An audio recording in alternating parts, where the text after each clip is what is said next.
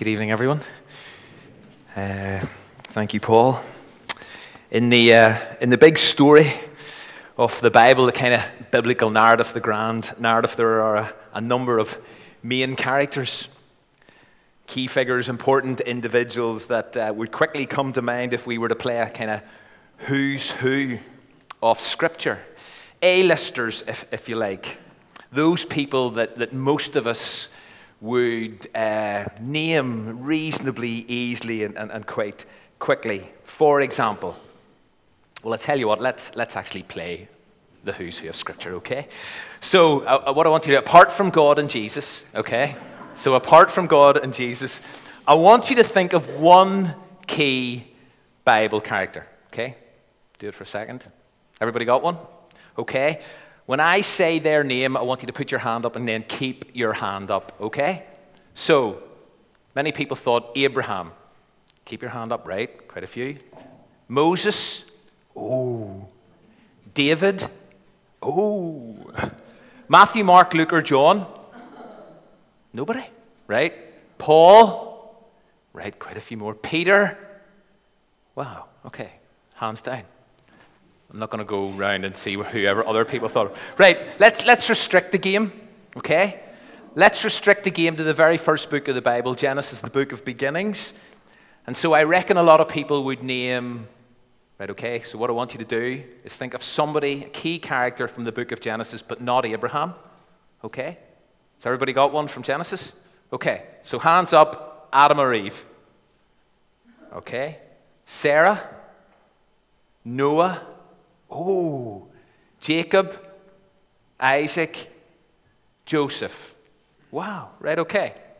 Well, there's another key character who appears in the first book of the Bible, albeit very briefly, who is often missed. And I wonder if anybody thought of him. Now, if it wasn't for the book that we are working our way through here at Windsor on Sunday nights, the book of Hebrews, I doubt this character would ever get mentioned in a game of who's who of Scripture. And even though he is mentioned a lot in Hebrews, 8 times to be exact, I still think most people, and self included, probably wouldn't name him in a list of core characters you absolutely need to know about. And yet it could be argued that this person, this individual, is greater than Abraham.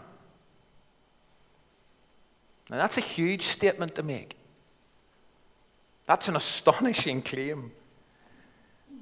But the reason I say that is because it seems to be what the writer of Hebrews actually suggests. So who am I referring to? Melchizedek. So let's stick with the game. Who's who?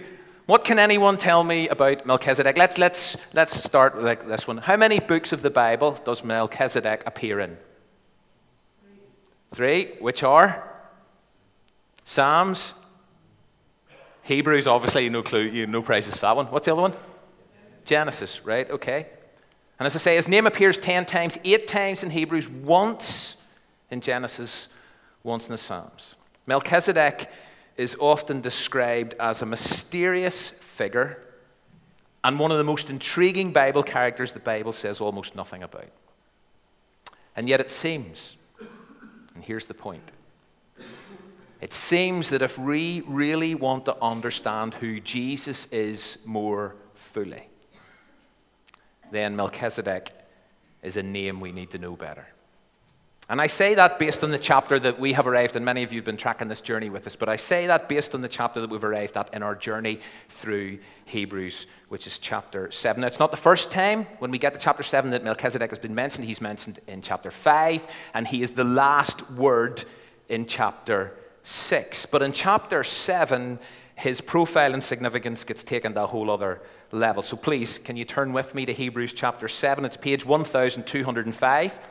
In the red pew Bibles. And although this is often seen and described as dense biblical material, which is all a bit technical, my hope and prayer tonight is that we can do what the whole aim of this series is to do, and that is to elevate Jesus. That is my desire tonight, so that we would know Jesus better, so that we would see Jesus clearer. You see, right from the outset of this letter, the writer has been urging his readers to do this. This comes in the first verse of chapter 3, those of you who've been following this. Here's what the writer wants his readers and all subsequent first readers and all subsequent readers to do. Consider Jesus. Or in another translation, I want you to think carefully about Jesus. And later on, as we all know, Hebrews chapter 12, what does the writer tell us we should do with our eyes? Do what? Fix our eyes on Jesus. It's all about Jesus. And therefore, as he now talks about Melchizedek, let's not forget that he does so in order that we can, and as first readers, can better appreciate Jesus. We need to think about Melchizedek. We absolutely do, but we must ultimately focus on Christ. And if by the end of this evening if by the end of tonight you have considered Jesus just a little bit more, or reconsidered Jesus afresh, then this will have been a good night. So please stand with me for the public reading of God's Word. And we're going to take time to read it through. Then this Melchizedek was king of Salem and priest of God Most High. He met Abraham returning from the defeat of the kings and blessed him. And Abraham gave him a tenth of everything. First, the name Melchizedek means king of righteousness. Then also king of Salem means king of peace. Without father or mother, without genealogy, without beginning of days or end of life, resembling the Son of God, he remains a priest forever. Just think how great he was. Even the patriarch Abraham gave him a tenth of the plunder. Now, the law requires the descendants of Levi who become priests to collect a tenth from the people, that is, from their fellow Israelites, even though they also are descended from Abraham. This man, however, did not trace his descent from Levi, yet he collected a tenth from Abraham and blessed him who had the promises. And without doubt, the lesser is blessed by the greater. In the one case, the tenth is collected by people who die, but in the other case, by him who is declared to be living. One might even say that Levi, who collects the tenth, paid the tenth through Abraham, because when Melchizedek met Abraham, Levi was still in the body of his ancestor. Are you still with me? This gets complicated. If perfection could have been attained through the Levitical priesthood, and indeed the law given to the people established that priesthood, why was there still need for another priest to come? One in the order of Melchizedek, not in the order of Aaron. For when the priesthood has changed, the law must be changed also. He of whom these things are said belonged to a different tribe, and no one from that tribe has ever served at the altar. For it is clear that our Lord descended from Judah. And in regard to that tribe, Moses said nothing about priests. And what we have said is even more clear if another priest like Melchizedek appears, one who has become a priest not on the basis of a regulation as to his ancestry, but on the basis of the power of an indestructible life. For it is declared, you are a priest forever in the order of Melchizedek. The former regulation is set aside because it was weak, it was useless. For the law made nothing perfect, and a better hope is introduced by which we draw near to God. And it was not without an oath. Others became priests without any oath, but he became a priest with an oath when God said to him, the Lord has sworn and will not change his mind. You are a priest forever. Because of this oath, Jesus has become the guarantor of a better covenant. Now there have been many of those priests since death prevented them from continuing in office, but Jesus lives forever. He has a permanent priesthood. Therefore, he is able to save completely those who come to God through him, because he always lives to intercede for them. Such a high priest truly meets our need.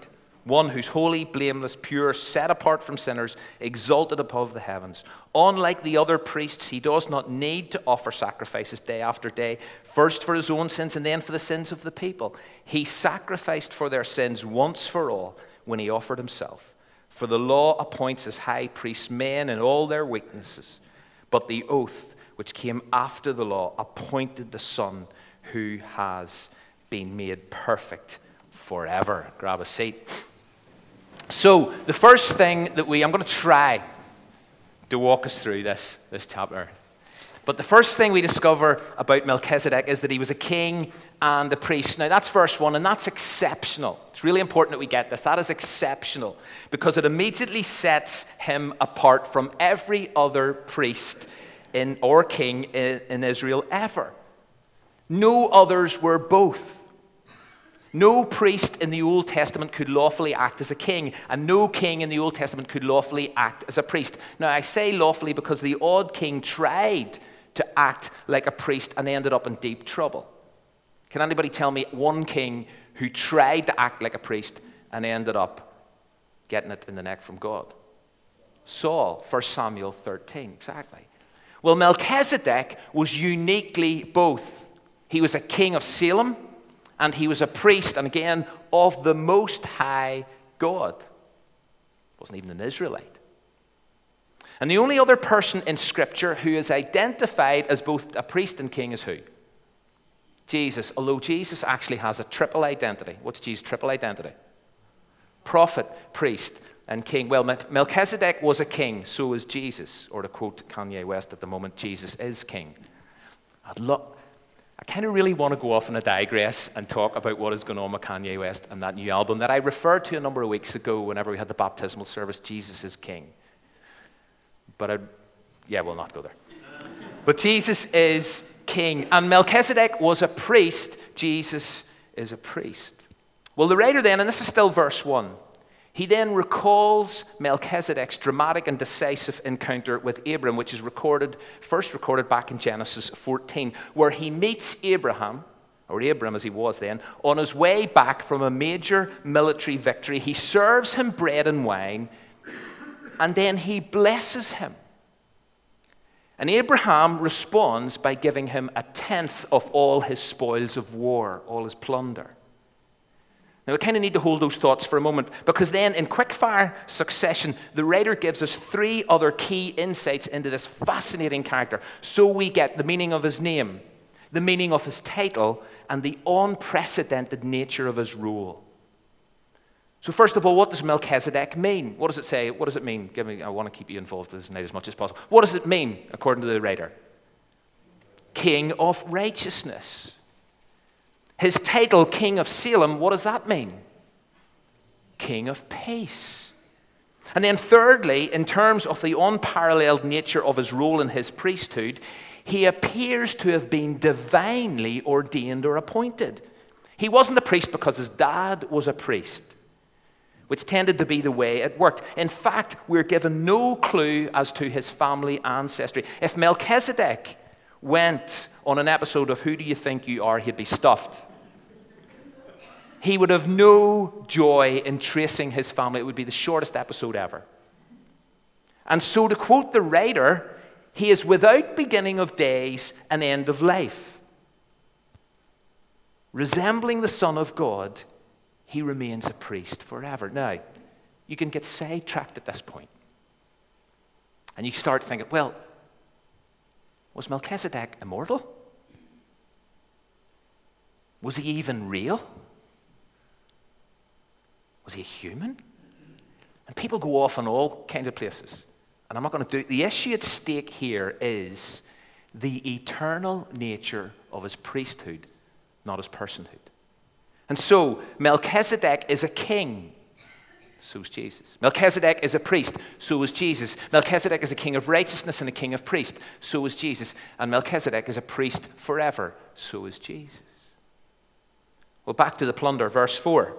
Abraham clearly feels a sense of obligation obligation to God that he should give this priest a tenth of what he had taken from a number of kings that he had had a victory over. 4 was the number of kings he had had a victory over. So this was a sizable gift he was given. And so having been blessed by Melchizedek, Abram gives him 10% of everything. And then notice verse 7, because this is a shocker. Mightn't be to us, I know that. But to the first readers of this letter, this would have hit home hard, because it says, and without doubt, the lesser is blessed by the greater. Which seems to imply, or actually explicitly state, that Melchizedek is greater than Abram, the great patriarch. And so in biblical top trumps, and there is such a thing, if you have the Melchizedek card, you're on a winner. He trumps Abram. I wonder many people earlier, whenever I said key characters in Scripture, even key characters in Genesis, how many people thought of Melchizedek? Now, the writer isn't wanting his readers to get carried away with this guy, but he does want us to see that he was something else.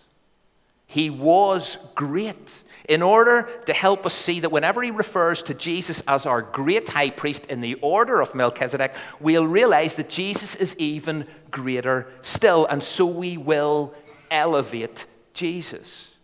Which, remember, right throughout this book, right throughout this epistle, is what the writer is at pains to do. He wants to emphasize the supremacy of Jesus. And so in the first chapter, he says Jesus is greater than... Who was Jesus greater than in the first chapter? Greater than the what? Angels. Who else has the writer been saying Jesus is greater than? Chapter 3, he is greater than who? One of those key Old Testament characters we named earlier. Greater than who? Moses. In chapter 4, he seems to indicate that he's greater than Joshua.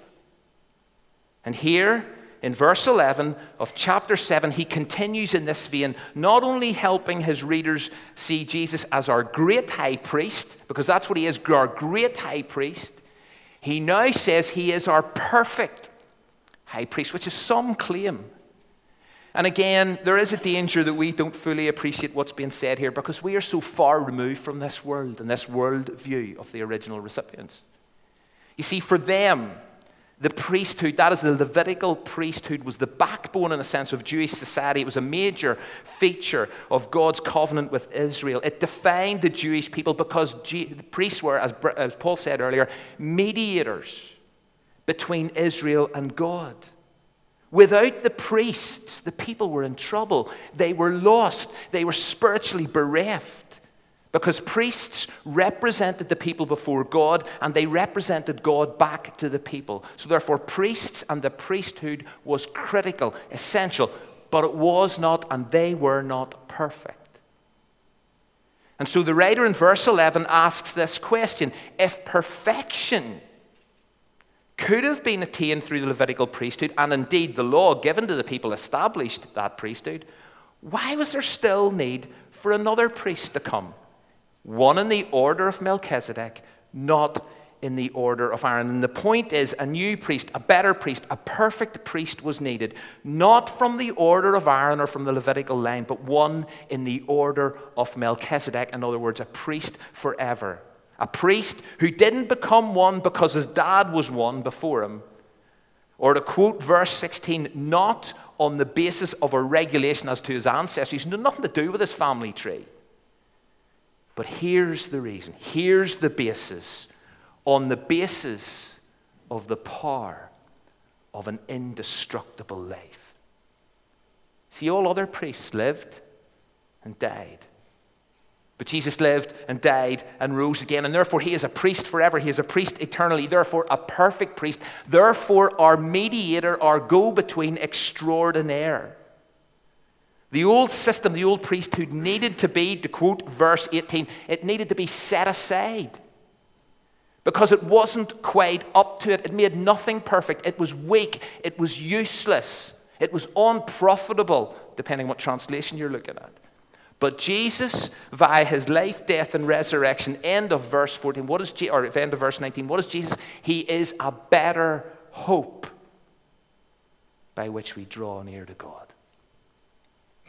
And this morning, Jonathan was talking about hope as we looked at Ephesians 1 and 2. Jesus is a better hope by which we draw near to God. You see, to do that in the past, to get anywhere near God, and Paul has already alluded to this, you needed a priest. Now you've got Jesus.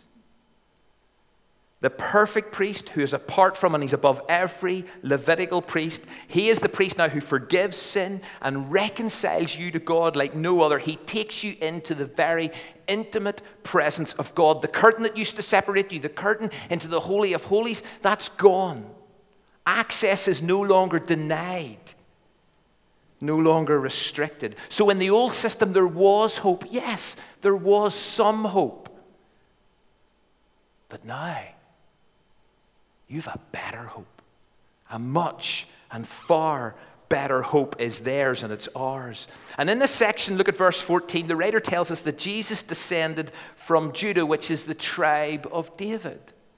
And so then when you get to Matthew 1 and the genealogy of Jesus, we are told that the Messiah was a son of David. And in the Old Testament, it was the tribe of Judah that produced the kings.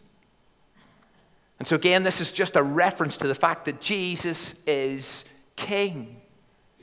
And in addition, he is uniquely priest forever in the order of Melchizedek. And just to kind of solidify this reality and just to make sure there's further clarity around this, the writer then makes the point that Jesus became a priest with an oath.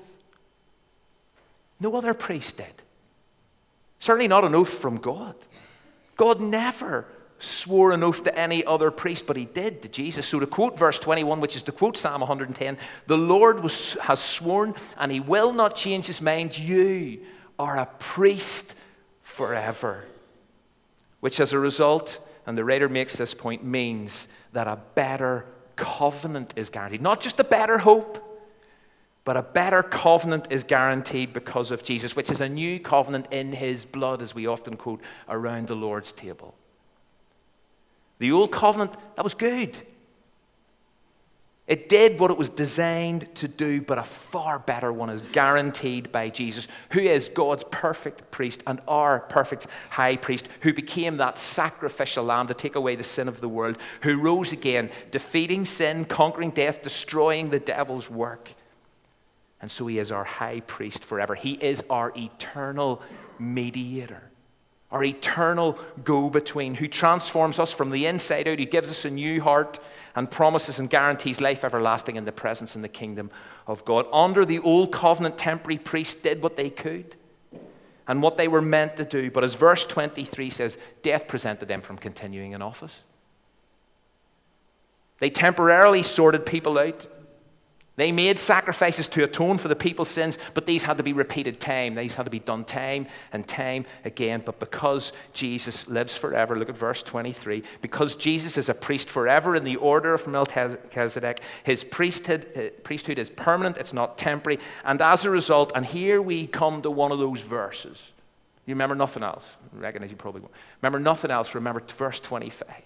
He is able, as a result of this, him being a permanent high priest, a perfect high priest, he is able to save completely those who come to God through him because he always lives to intercede for them.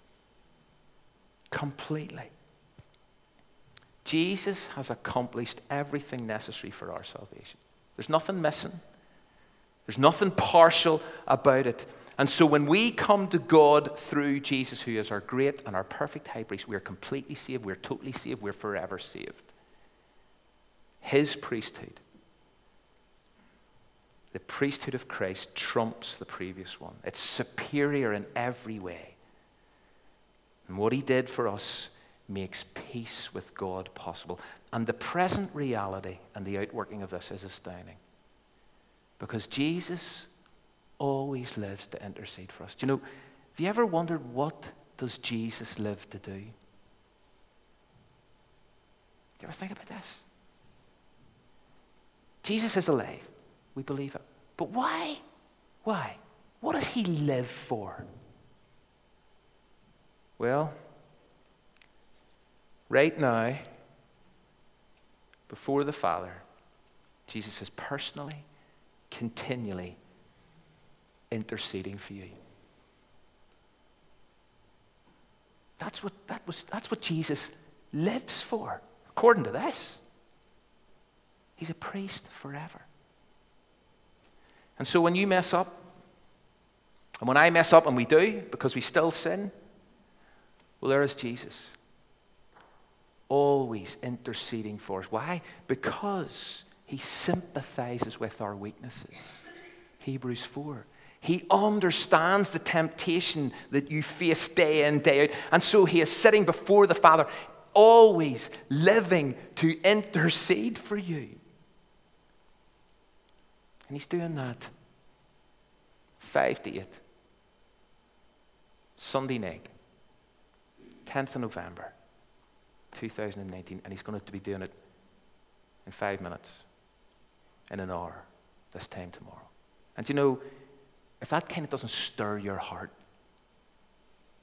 if that doesn't do your heart a wee bit of good, then you're maybe, no, that's it, dead. And as this chapter comes to an end, the writer then finishes by making the point, and again, this is one of these huge statements that you can easily miss. Jesus truly meets your need. Do you believe that? Jesus, this is what the writer said, truly meets your need. Do you know our greatest need is to be reconciled to our Creator? It's to rediscover the relationship that we were created for. It is to be forgiven. It is to be set free from the sinfulness that wrecks that relationship. And in Jesus, our great high priest, our perfect high priest, our need for restoration is fully met. And the writer then spells out 5 reasons why Jesus is all you need and why Jesus meets your every need. These 5 reasons. He's holy. He's blameless. He's pure.